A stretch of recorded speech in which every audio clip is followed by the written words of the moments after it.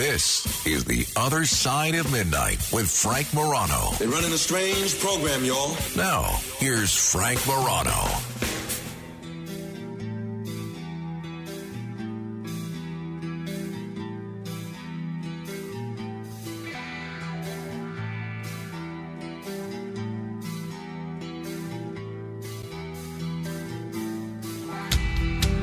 Friend of mine sent me an SMS text message the other day. Well, actually, if we're being technical, it was a WhatsApp message. I do prefer WhatsApp for a variety of reasons that we don't need to get into now, but I like the fact that it's encrypted. I like the fact that you could do a lot more with it. In any event, this gentleman who is a very prominent member of the New York State Judiciary sends me this message. Topic for conversation on the radio. Immediately, my intrigue is piqued. And he says, people you want to see before Christmas versus after Christmas. And then he adds, I think it's a way of assessing a tier system to friendships and family members. And I have to tell you, this is one of the few things, I do a lot of thinking. This is one of the few things that I have never spent 1 second thinking about. So when confronted with this, I did some thinking. And I agree. I think there are a lot of friends, family members, maybe even coworkers. Coworkers are a little bit of a different category because there's usually a holiday party at most workplaces. But there's a whole category of people that you'd like to make sure you try and see before the Christmas holiday. Then if there's someone that you're kind of trying to make plans with, maybe it's somebody that you haven't seen in a while and you regularly get together for lunch or for dinner, or your children are friends and you want to get the kids together. There are people that you prefer to see after the Christmas holiday and after New Year's. And you, in my experience, the people that you are a bit closer to, sometimes more than a bit, are the folks that you prefer to see before Christmas. The folks that you're not as close with, you prefer to see after Christmas. I don't know why. I don't think these people are expecting a Christmas gift or anything along those lines.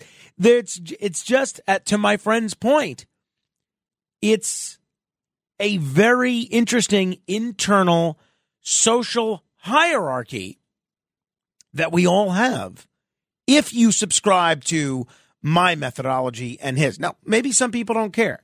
I'll see you when I see you. If it's December 23rd, December 24th, it doesn't matter if it's January 11th, whatever the case may be. You know what I think it is?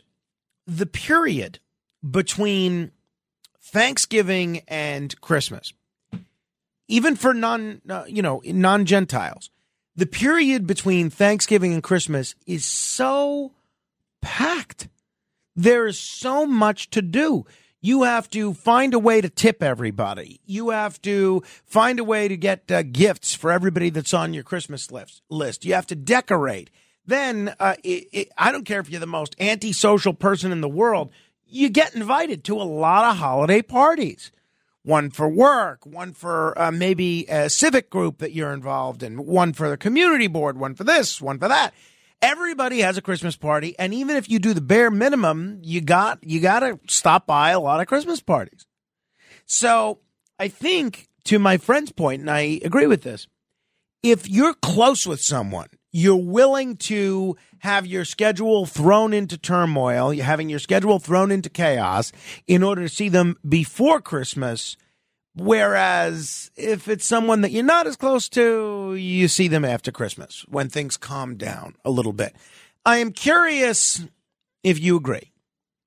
800-848-9222. That's 800-848-9222. Let me tell you what's coming up. In about 10 minutes, we're going to talk with Nicholas Meyer. Nicholas Meyer has been a guest on this show before. He's a novelist. He's written a lot of great books. about Sherlock Holmes and other things, but he's also a terrific screenwriter and director. He directed Star Trek II, The Wrath of Khan. He directed Star Trek VI, The Undiscovered Country. Those are two of the finest Star Trek films ever. But we're having him on today to talk about what occurred 40 years ago this month in a major television event. He directed The Day After, which was watched by 100 million people. Can you imagine 100 million people watching anything these days? I mean, it's unfathomable. Absolutely unfathomable. So I rewatched The Day After yesterday because I hadn't seen it in a long time. And I will tell you, I think the film still holds up. I have not seen the documentary about it that's out. It's called Television Event. But I'm even more interested in seeing it after seeing this film again, because it really is well done. I'm looking forward to talking with Nicholas Meyer about it. All right, 800-848-9222, 3 open lines. Matt Blaze, you have a view as to whether or not you care about seeing someone before Christmas or after Christmas and where that affects their ranks on the social hierarchy? I don't want to see anybody before Christmas, after Christmas, during Christmas. Leave me alone. I want to stay home. I want to enjoy my tree, watch Elf, watch A Christmas Story, watch Christmas Vacation. That's all I need. Period. You know, first of all, I'm not entirely surprised by your answer here. How did you meet your significant other, by the way, with all the isolation and social misanthropy that you engage in on a regular basis? Well, back then I was not like this, so it was at a party.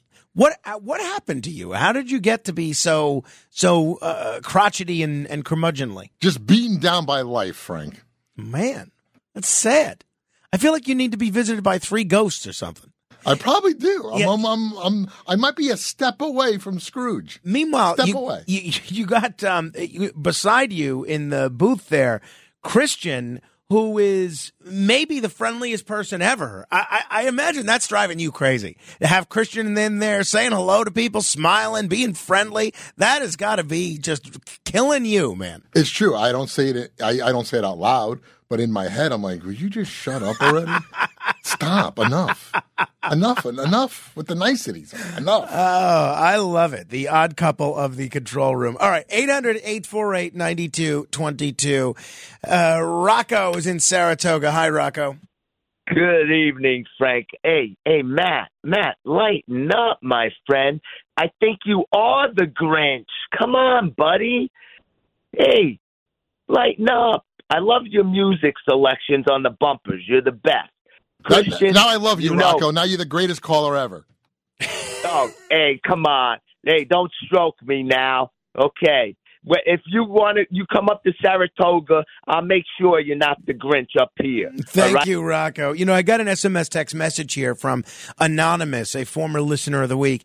He says, A, I don't want to see anyone before or after Christmas, and I hate people. And B, tell Blaze to stop copying me. Maybe there's something about being awake at this time that leads people to be curmudgeonly and a little bit, I don't know, a little bit misanthropic. I don't think so, though. I like night people. So, I don't know. Maybe, we'll see. So far, nobody is agreeing with this hierarchy that I've spelled out in my social relationships. I think the people you really want to see, you make an effort to see before Christmas. For everybody else, after Christmas is fine. And that applies to friends as well as family, as far as I'm concerned. It's just a lot going on. 800-848-9222. Very quickly, E. Frank, give me your thoughts. Yeah, Frank, you know, I celebrate Christmas according to the Catholic faith and religion. I do not want to see any of my family members, any of my neighbors, anyone. Does anyone doubt that this is super mutual on their part? Celebrating the season according to what the church and God wants for and Jesus, rather than having parties or going out to Christmas reunions and none of that nature. No, I can't. I never stood for that. And watching my Christmas shows. Thank you, E. Frank. Hey, do me a favor. Cross E. Frank off the list of our Christmas party so that we won't invite him. We don't want to put him in a position where he feels obligated when he's clearly not comfortable. Cross him right off. I got to say that now that it sounds like E. Frank and I have the same line of thinking, I might have to rethink my entire life. Yeah, I would say so. Nicholas Meyer joins me next to talk about The Day After. Straight ahead. The Other Side of Midnight with Frank Morano.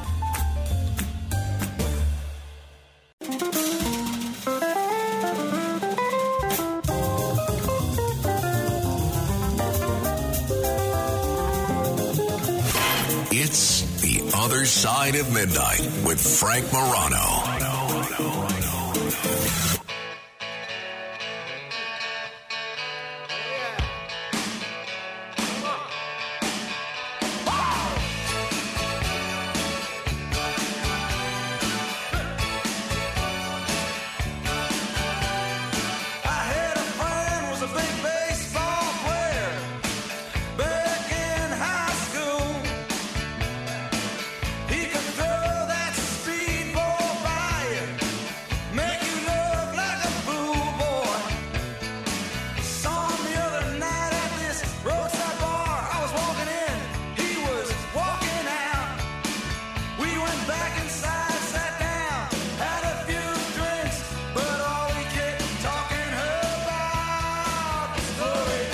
This is The Other Side of Midnight. I'm Frank Morano. I have said repeatedly, one of the great joys of being able to do this for a living is getting to talk with people you have always been a fan of, people you've always admired, about some of the work they've done that you happen to be admiring of. And that has certainly been the case with my conversations with Nicholas Meyer. Nicholas Meyer is a terrific screenwriter, a terrific director, a terrific author. He's had multiple best-selling novels. He's had a lot of blockbuster feature films, including Star Trek II and Star Trek VI, two of my favorites.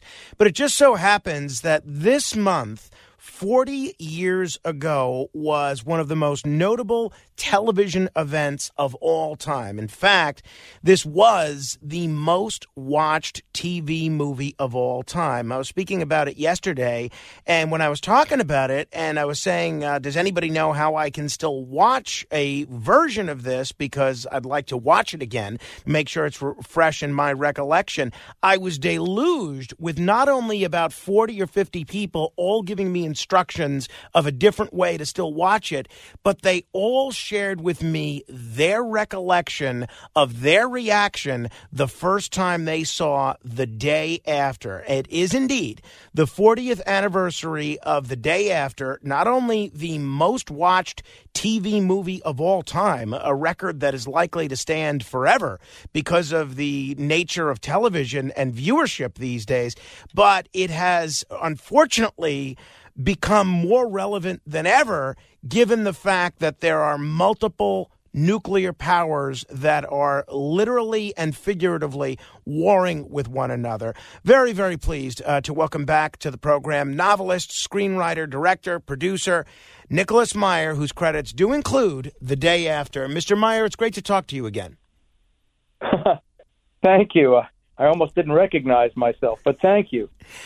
Let me begin with a non-Day After related question. I had the opportunity, and I think we spoke about this a bit last year, to do a series of Q&As with William Shatner after a screening of Star Trek II.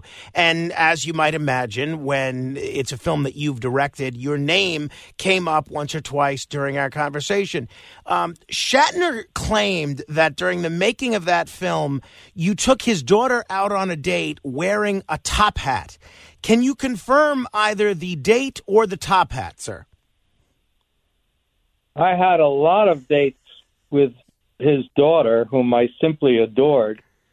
Not during any of them do I recall wearing, let alone owning, a top hat. All right. Well, but, I have noticed Shatner does have a tendency, and I'm not sure if it's for comedic effect or to alleviate boredom. He does have a tendency to make things up from time to time. Is that something that you've ever noticed? Let me tell you a related anecdote. Everybody who works on Star Trek writes a memoir. And I think Leonard Nimoy wrote two memoirs. The first one was called I Am Not Spock, and then about 20 years later, he wrote a second one, I Am Spock. And so whenever I was be wandering into bookstores, you remember bookstores, sure. And I would see one of those Star Trek memoirs. The first thing I would do is go to the index and look up to find out what people, thought of me.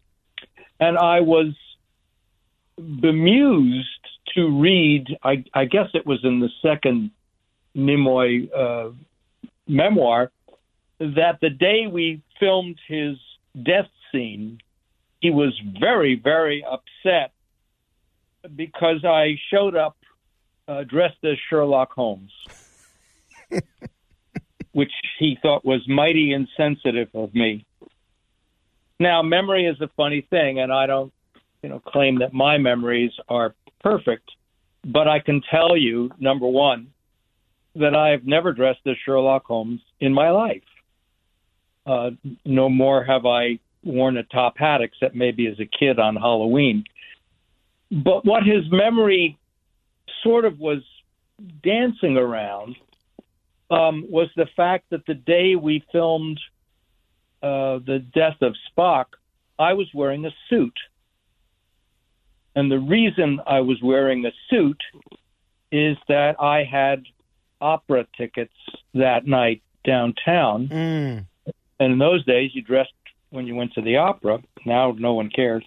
So I was wearing a suit on the day we filmed because I knew we would wrap and then I would, head off to the Dorothy Chandler Pavilion. So that's his memory sort of playing around, and I'm not sure whether Shatner is making up or misremembering. He introduced me to his daughter because he figured quite rightly that we would get along like a house on fire, and we did. But I did not wear a top hat. Well, and for people that don't know, you not only wrote the 7% Solution, which is a terrific novel and a film that deals with William Shatner. You've written several Sherlock Holmes. You've written several Sherlock Holmes novels, including one that may make a great stocking stuffer called Return of the Pharaoh, which I had the opportunity to read last year, which was quite engaging.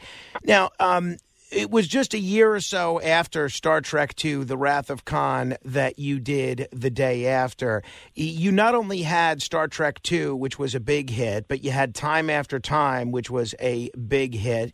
A lot of people at that time wouldn't consider, after two hit feature films and several novels that did very well, to do a TV movie. A lot of folks kind of viewed TV movies as being a bit of a step down from features. Yes. When you, at that point in your career, when you're sort of at the top of your game as a film director, what led you to the decision to do a television movie? I will tell you, first of all, I have to sort of preface my answer by going to a key point about the nuclear problem. It's a paradox, and the paradox is that since 1940, we have basically achieved the ability to blow ourselves to bits. This is this and climate change are the two most deadly problems that have confronted human beings. And yet, no one can bear to think about nuclear war, so we don't. We sort of pretend or hope that it doesn't happen. Hope, by the way, is not a strategy. And I was, I believe, the third director offered to direct this movie. So not a lot of people were lining up to do it, obviously, but they worked their way down to me, and I was being psychoanalyzed at the time, which is a very lengthy, expensive and difficult process, but it did wonders for me, I have to say. But if you could take a pill and bypass it, do that for sure. I was lying on the couch trying to rationalize my way out of doing this movie.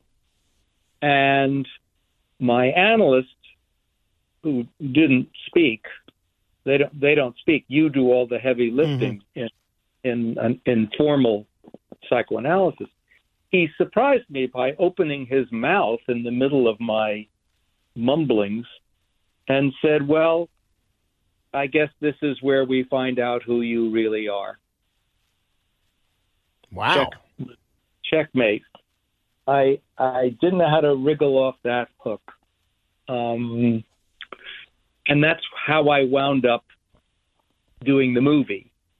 I don't think I was any more eager to think about nuclear war than anybody else.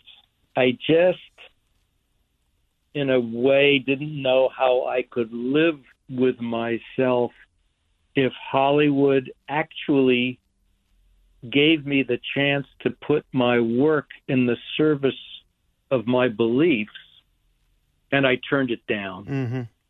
That's how I wound up doing it. We're talking with Nicholas Meyer. His many credits include The Day After, which a lot of people are looking back now in light of the fact that it's the 40th anniversary and the fact that people have raised the prospect that we may be closer than we have in decades to an honest-to-God nuclear conflict. I am curious about the story of the military's role in the production of this. It's not unusual in terms of military cooperation to allow film productions to use equipment, certain types of footage, certain types of aircraft, but then that usually comes with a certain amount of strings over editorial control. I'm curious if you can fill folks in on what your talks were like with the Pentagon about using equipment and things of that nature. Absolutely.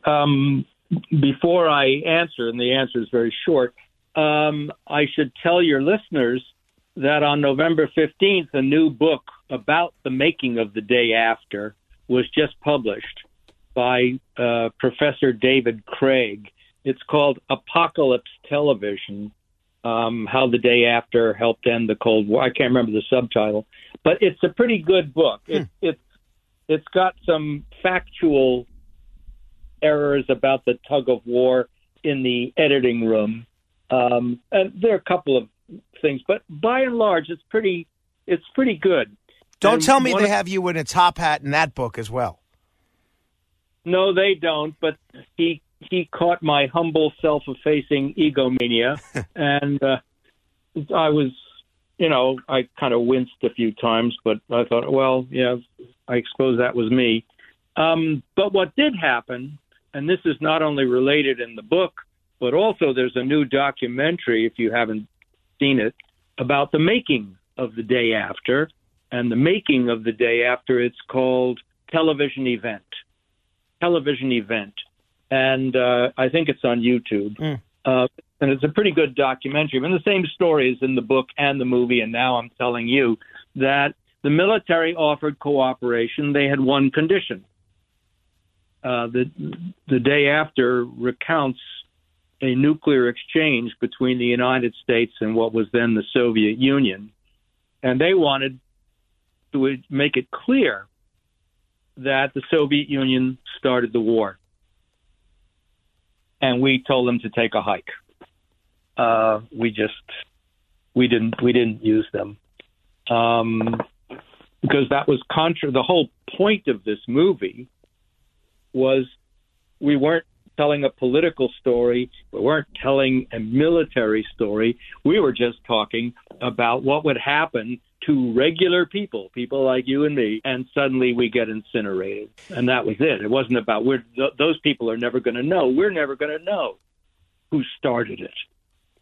Right, we're just blown up. It doesn't make a difference to us if it's the Russians or the United States. That's pretty interesting. When you listen to people describe living through the Cuban Missile Crisis, which I didn't, but I've had a lot of conversations with my father about this, there was a sense that nuclear war really could have been imminent, and that during the 13 days of the Cuban Missile Crisis, that it could all just end in a matter of moments. In the 1980s, my recollection was that feelings and fears about the prospect of a nuclear holocaust were much more relaxed, at least compared to the 1960s. In fact, in watching The Day After again yesterday, the character Jason Robards plays and his wife, they're actually talking about how perilous it felt like in the midst of the Cuban Missile Crisis.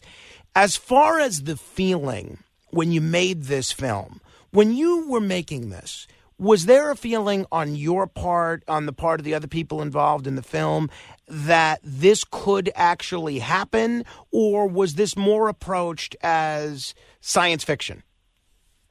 I have to correct you about one thing by way of an answer. In 1983, we came much closer to nuclear war than at any time since the Cuban Missile Crisis. This is a long answer, but bear with me. Number one, there have been several nuclear accidents. I believe in the 1960s, I think it was the Air Force dropped 2 nukes on North Carolina. They didn't go off. I think it was in the 1970s, but you can Google this. Anybody can Google it. Google, missile silo monkey wrench, Arkansas. So workmen dropped a monkey wrench down to missile silo in Arkansas. They hit a fuel line, and it precipitated what could have been a nuclear explosion that would have wiped half of Arkansas off the map. And then there's the story of Colonel Petrov. I'm not sure if you know about Petrov, but Colonel Petrov was the duty officer in one of those listening posts where, when you see NASA control, it's a bunch of guys staring at computer screens. And, in the case of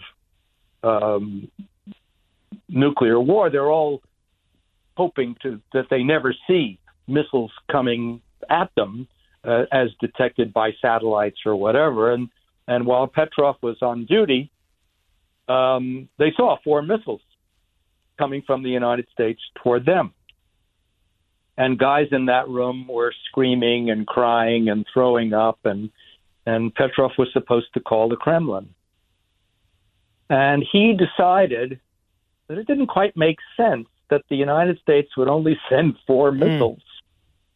And so he declined to call the Kremlin, and it turned out it was something else. I can't remember if it was birds or what it was, but it was nothing else. But he got fired from the army. He got cashiered. He got sent to Siberia because he didn't call the Kremlin, and he didn't call them because he knew they'd push the button, and he just didn't believe it. And years later, I think, he was brought to the United States and introduced at the General Assembly at the United Nations as the man who saved the world. And the funny part was that all he wanted to do was meet Kevin Costner. Because he had a VHS of The Bodyguard with Whitney Houston, and that's who he wanted to meet, and he did get to meet her. But all humor aside, in 1983, the Soviet premier was Yuri Andropov, who was a very aged, partially bedridden premier. He was the last one of the old guard there. And Ronald Reagan, remember, came to power believing in a winnable nuclear war. And intelligence agencies frequently garble stuff up, but Andropov, in his somewhat senile state of uncertainty, was absolutely convinced that Ronald Reagan was going to push the button. So we were very, very close. I didn't know all that until much later. Sure. But it wasn't better than when the Cuban Missile Crisis happened, although little day after story, there was a general on Castro's staff who said that the Cuban Missile Crisis had not been real to him until he saw the movie, until he saw The Day After. And that, by the way, is exactly what happened to Ronald Reagan. The day after was on the air, all the reporters went around shoving microphones in front of everybody and saying, did this movie change your mind about nuclear war one way or the other? And everybody said, no, it didn't, and I'm for it, I'm against it, whatever. But it turned out that the movie changed one person's mind, and that person happened to be the president. He says it in his memoir. Edmund Morris, who wrote Dutch, who was his official biographer, was in the White House for 3 years and said the only time he ever saw Reagan flip out was when he had seen the movie. And by the way, Edmund Morris repeated this story to me because I was working on the screenplay for The Rise of Theodore Roosevelt for Martin Scorsese, so I got to know him. So he repeated the story. And Reagan wound up, because by this time Andropov had died and Gorbachev was the new Soviet premier, and he went to Iceland, to Reykjavik, met with Gorbachev, and signed the Intermediate Range Missile Treaty, which is the only treaty that ever resulted in the physical dismantling of nuclear weapons. Wow. That's my little contribution to peace in our time. Of course, former President Trump has walked out of that treaty, as he walks out of most treaties. So we're back to square one. And big companies like Northrop Grumman make billions of dollars selling missile weapon systems that can never be used. And if they do, it's a total disaster. One way, to ramp down a nuclear war, which we are perilously close to finding ourselves in, would be to get rid of the missile silos in the continental United States. Those are stationary targets on our backs, and everybody knows where they are. So why not leave it to the Polaris submarines, which are mobile, and that would be like one step down to making us such a tempting target. That sounds pretty logical to me, but questions about nuclear geopolitical strategy are far above my pay grade. I'll leave that to you and the other people that are in the habit of getting presidents to change their mind. On the much more mundane aspect of the production and the screening of this film, The Day After, obviously, I don't know that most people thought that this was going to have 100 million viewers at the time that it aired. When you were making this film, did you know that it was going to be as big of a hit as it was? And given the fact that it did achieve such a big audience, was it still difficult to get advertisers given the subject matter? Well, taking your questions one by one, not only did I not believe it was going to be a hit, I didn't believe it was going to get on the air. I just said, we got 3 networks, and the business of networks is to sell advertising, and I don't think everybody's watching The Flying Nun or laughing or something. We're not going to be watching a network primetime movie about nuclear war. I didn't think it was going to get on the air. When it was on the air, the night it was on, I was with my fiance, and I said to her, you think anybody's watching this? Be honest. If you weren't my girlfriend, would you be watching it? And then so I was completely flabbergasted when I learned the next morning that at least 100 million people had watched it. It's probably several million more, actually. So I had not a clue all I know is that the amount of controversy that got ginned up by people like William Buckley and Phyllis Schlafly and a lot of conservatives and people like that who were very convinced that this was detrimental to the security of the United States and were simply appalled when Reagan went to Iceland and signed that treaty. They were just horrified. So, yeah, I was completely unprepared for the movie having, a big audience. And the only thing I did know was that we lost all our advertisers. ABC hated this movie, and they hated it because they knew they were going to lose their advertisers, which they did. General Foods, General Motors, General Mills, all the generals headed for the hill. We were left with Orville Redenbacher popcorn before the bomb and nothing after, because no one wanted any part of it. And this movie got made because one man wanted it made, and that man was a man named Brandon Stoddard, who was the head of ABC Circle Films that made their TV movies. And Stoddard, who had done a lot of after-school specials, had leapt into fantastic success with his miniseries Roots.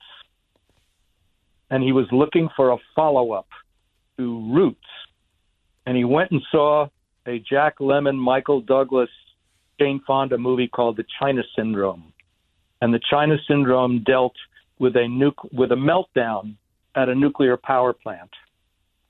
And he came out of that movie and just started to think, well, what it would be like if we could show a nuclear exchange, no politics, nothing like that, but just how ordinary people would be affected. And obviously they would die. And he got fought every step of the way. He had his life threatened. Somebody left a note on his car and said this could have been a bomb. Much of this, by the way, is in that book, Apocalypse Television, and also it's in the documentary Television Event. Recounts all this stuff. I never knew any of that. I was sort of convinced that Stoddard was my enemy. Huh. That's how stupid I was. He was the best friend I had, and I didn't even know it. Obviously, maybe you can never analyze perfectly why something checks all the boxes to become a hit, whereas something else that should check all those same boxes doesn't necessarily have the same magic formula to become a hit. But why do you think it was so watched? I mean, 100 million people, that's more people than watch a lot of Super Bowls. I mean, that's an incredible number of people. That's more than the population of most countries. Obviously, everybody has an interest in the prospect of nuclear war, but for the reasons that you stated about your reluctance to get involved with this picture, a lot of times they don't like to think about it. We don't like to.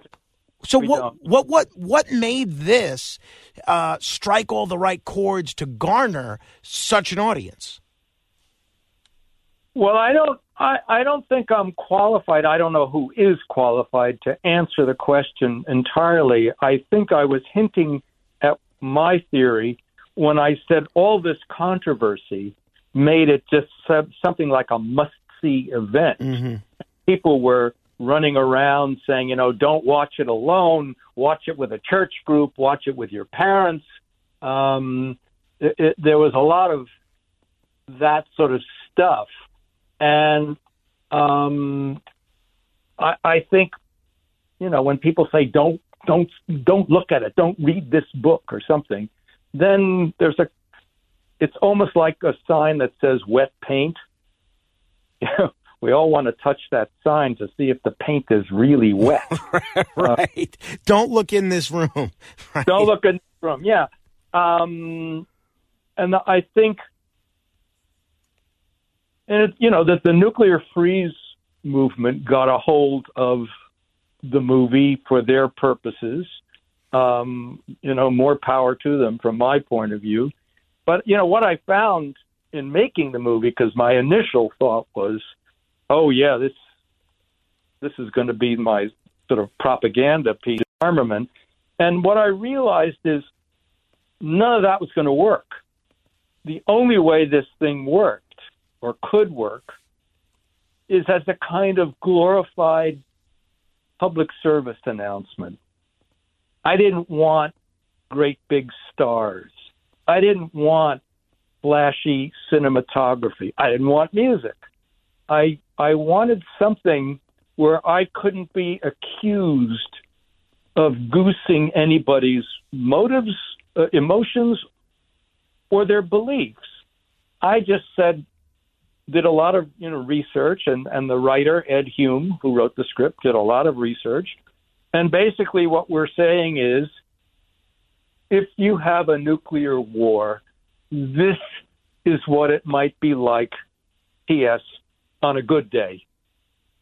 Which is to say, we didn't know about nuclear winter, or we would have put that in for sure, but we knew about the electromagnetic pulse, the EMP, so we put that in.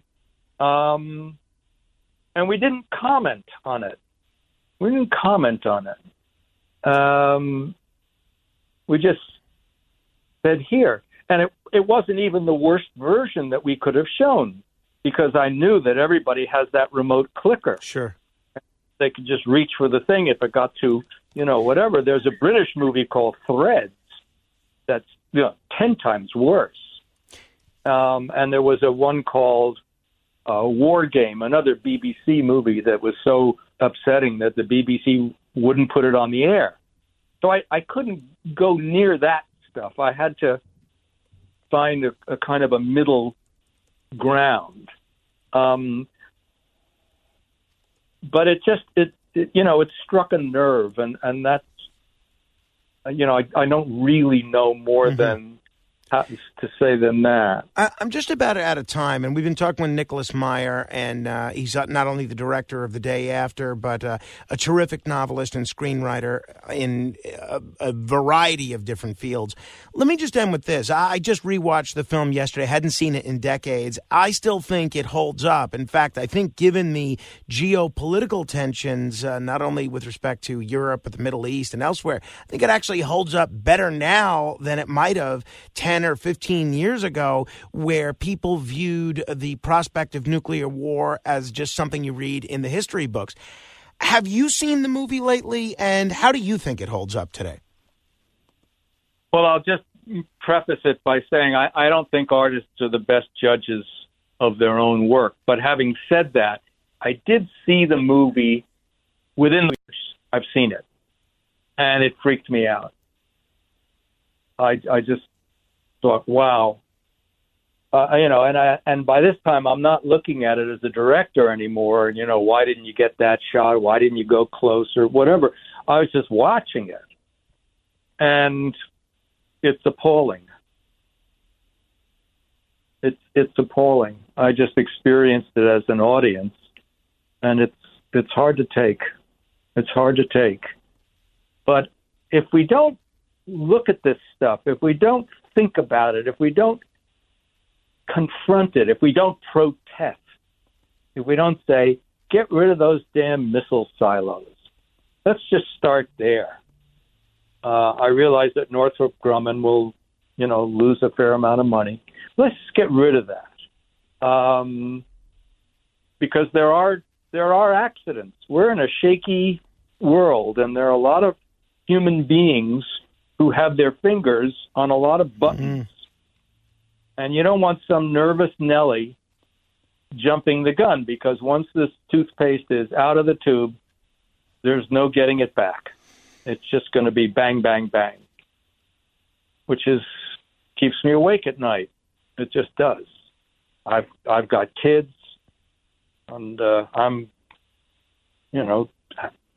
lucky to be alive, lucky to be healthy, enjoying myself. And I have a new novel coming out in August. I hope I'm here to see what the novel does. By the way, it's called Sherlock Holmes and the Telegram from Hell. On that note, I very much appreciate the time. I always really learn so much whenever we chat. I hope we can do this again soon. Definitely encouraging folks to, if they want to pre-order the Sherlock Holmes and the Telegram from Hell, they can do that, or check out some of your previous books as well. Nicholas Meyer, it's always a treat to talk to you. Thank you.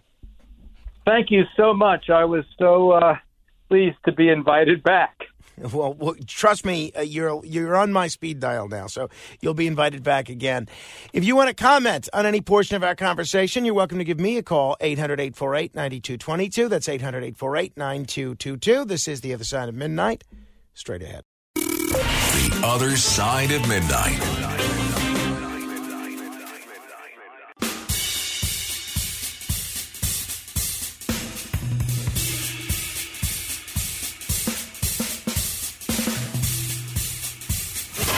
It's The Other Side of Midnight with Frank Morano.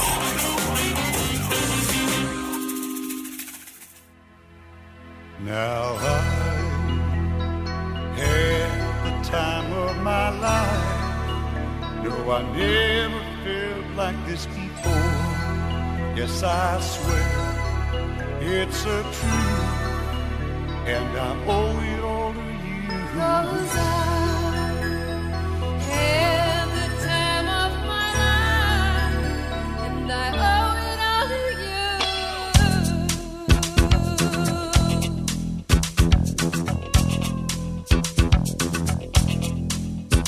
I've been waiting for so long, now I finally found someone to stand by me. Time of My Life. Obviously, this song immortalized in the motion picture Dirty Dancing. This is a birthday bumper music selection from actress, model, mentor, and social media influencer Zen Sams. Zen is a friend of mine for a long time.